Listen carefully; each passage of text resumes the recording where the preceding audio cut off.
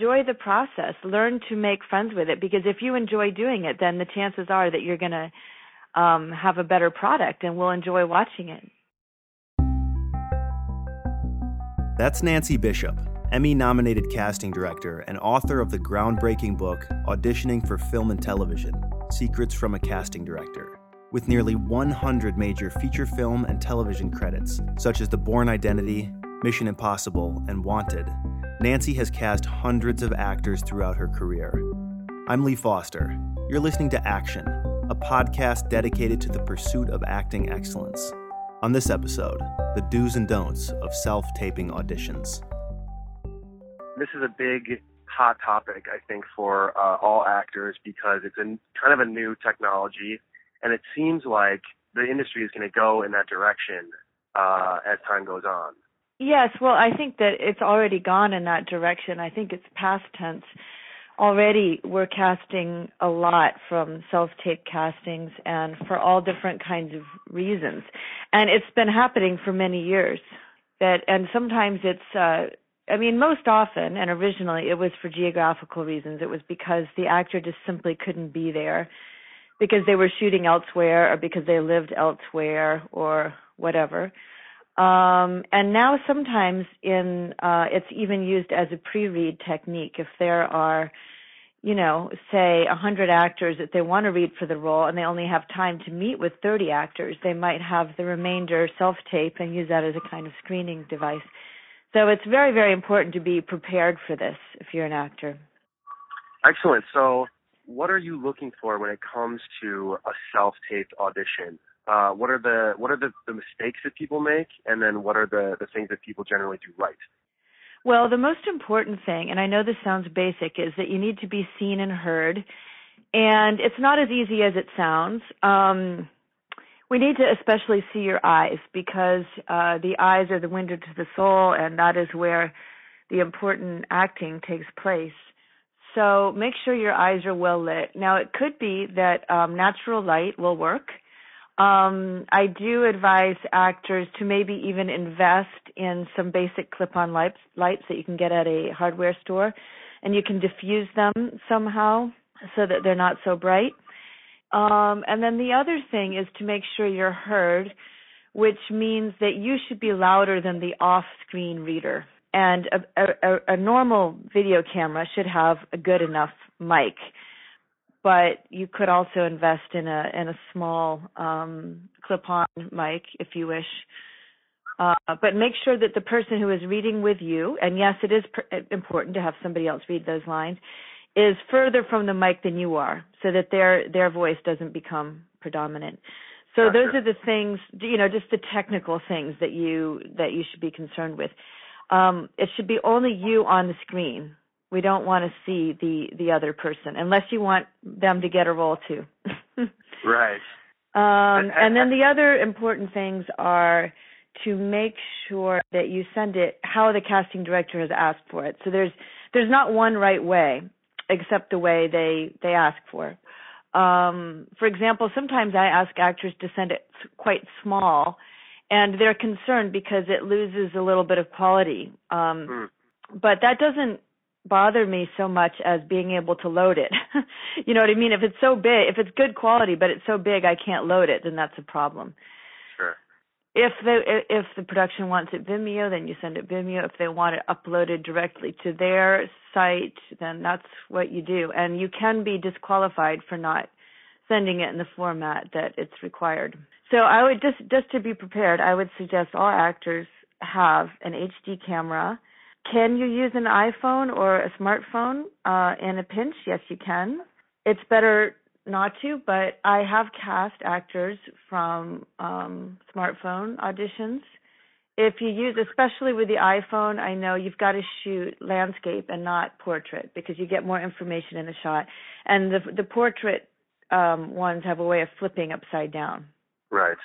Also make sure that whatever it is, if it's a camera or if it's an iPhone, that it's steadied on some sort of tripod. It's not shaking.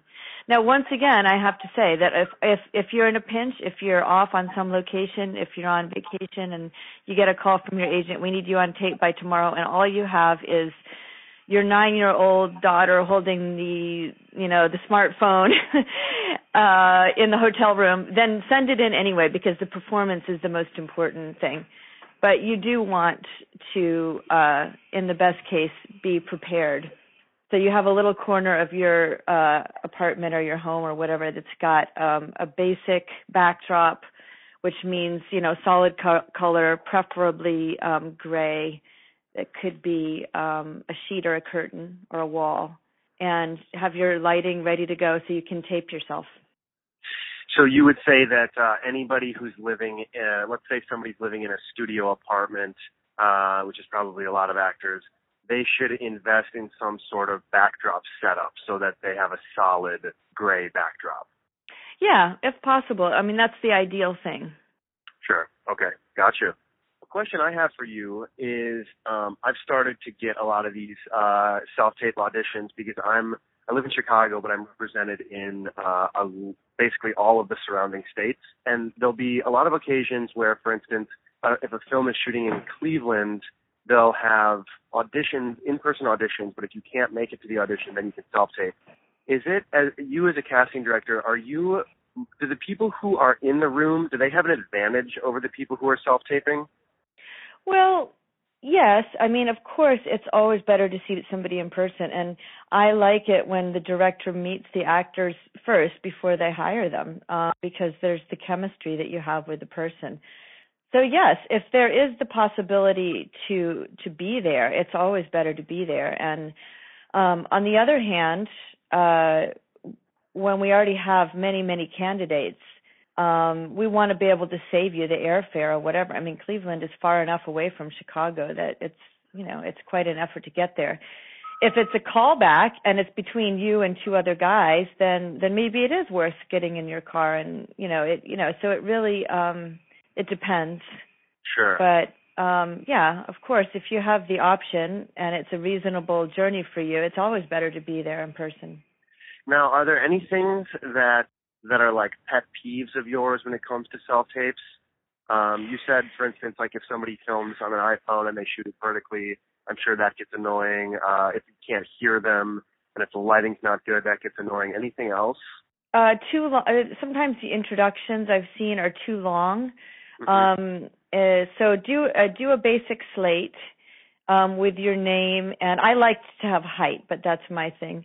And also, I want to see a full body shot at some point. So a lot of times actors will do that in the slate, and then they'll do probably a medium shot for the main body of the scene. Also, if you have 2 or 3 scenes, put them on separate clips because it gives us more opportunity to choose which scene we want to see in what order. Or if we simply, maybe one scene's not as good as the other and we want to show the director just the scenes we like or whatever. So put them on separate clips.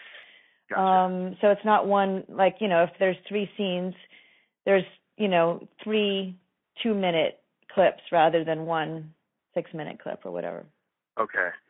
And also make sure that you label the actual clip. I mean, it's great if you know how to do graphics and you can put your name and the name of the role in a graphic, that's great. Now, if you don't know how to do it, it's okay as long as you introduce yourself and the clip, the little QuickTime or whatever it is labeled with your name and the name of the role, because you can imagine when we're downloading several of these at a time or 100 or whatever, they could get lost. I mean, I actually have had clips and files get lost on my computer because they were labeled as, clip number 579 or whatever, and I don't know who it is.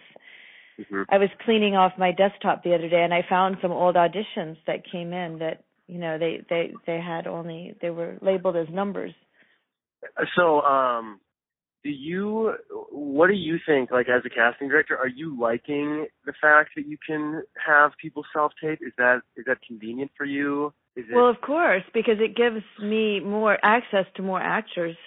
If I'm casting something locally, we might not have the actors they need locally. And I'm sure it helps those casters in Cleveland to be able to have access to actors in Chicago, for example. Now, do you think for instance, if you watch a clip that somebody sends in an audition and it's great. I mean, they did the role perfectly. Is there something in the back of your mind that says, well, maybe they had 12 takes instead of when the guy goes in the room or the girl goes in the room and they get one or maybe two? Do you understand what I'm saying?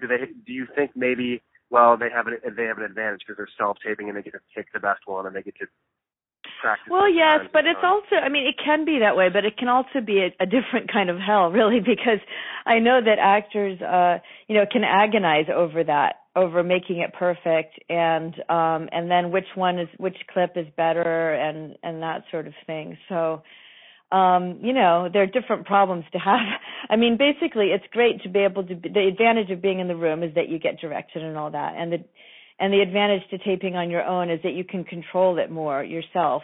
So, there are different things. But, be that as it may, that's where we are. Right.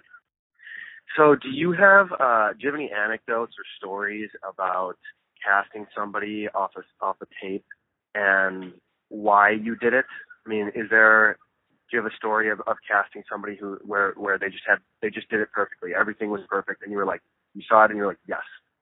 Well, anybody who wants to, for example, if you have my book, Auditioning for Film and TV, in the introduction, there's a Vimeo link with a password, and you can actually see self-tapes that have won. There's one by Richard Sammel, who people know his work from The Strain now, but this audition was back before that. I mean, he was already a very well-known actor in Europe, but I have him on there auditioning for Sniper Reloaded, and the clip is done in his apartment in Paris, for example, so people can look at that. Well, good. Any last thoughts? Any last advice for people who are going to be self-taping auditions? Well, my advice for actors is always to have fun. You should enjoy the process. And, there are actors who've had maybe a little bit too much fun with making the clip kind of like a movie, like they even go and they shoot it on location and they edit it together and all this. And I just want to point out that is not necessary. You really just want to create a studio situation like we would in the studio. Like if we were casting something that took place in a hospital, we wouldn't say to all the actors, hey, let's go meet at the hospital. We'd say, hey, meet in the studio. So that's what you want to think of when you're doing your tape. You don't have to flesh out everything for us. Just have fun. Keep it really simple in terms of just one actor on screen for us. Yeah, and enjoy the process. Learn to make friends with it, because if you enjoy doing it, then the chances are that you're going to have a better product, and we'll enjoy watching it. Awesome. And you said that you want to see a full body at some point, but then if you're doing a scene, let's say it's a short scene, do you want a close up? I mean, do you want like shoulders and up, or do you want waist up? Does it matter? Well, I usually say that to do a medium shot, which is something like the mid-chest, let's say. I mean, the point is to fill the screen with information. So we don't want a lot of blank space over your head or whatever. I've seen actors where they didn't center themselves very well, where they've wasted space on the screen.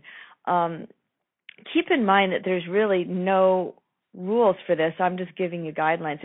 The casting director could actually be very specific with what they want. But I'm just assuming that you don't have a professional camera person. I mean, in my own castings, we start wide and then we zoom in at the end. So we get both. But, it might be your brother or your roommate, something like that.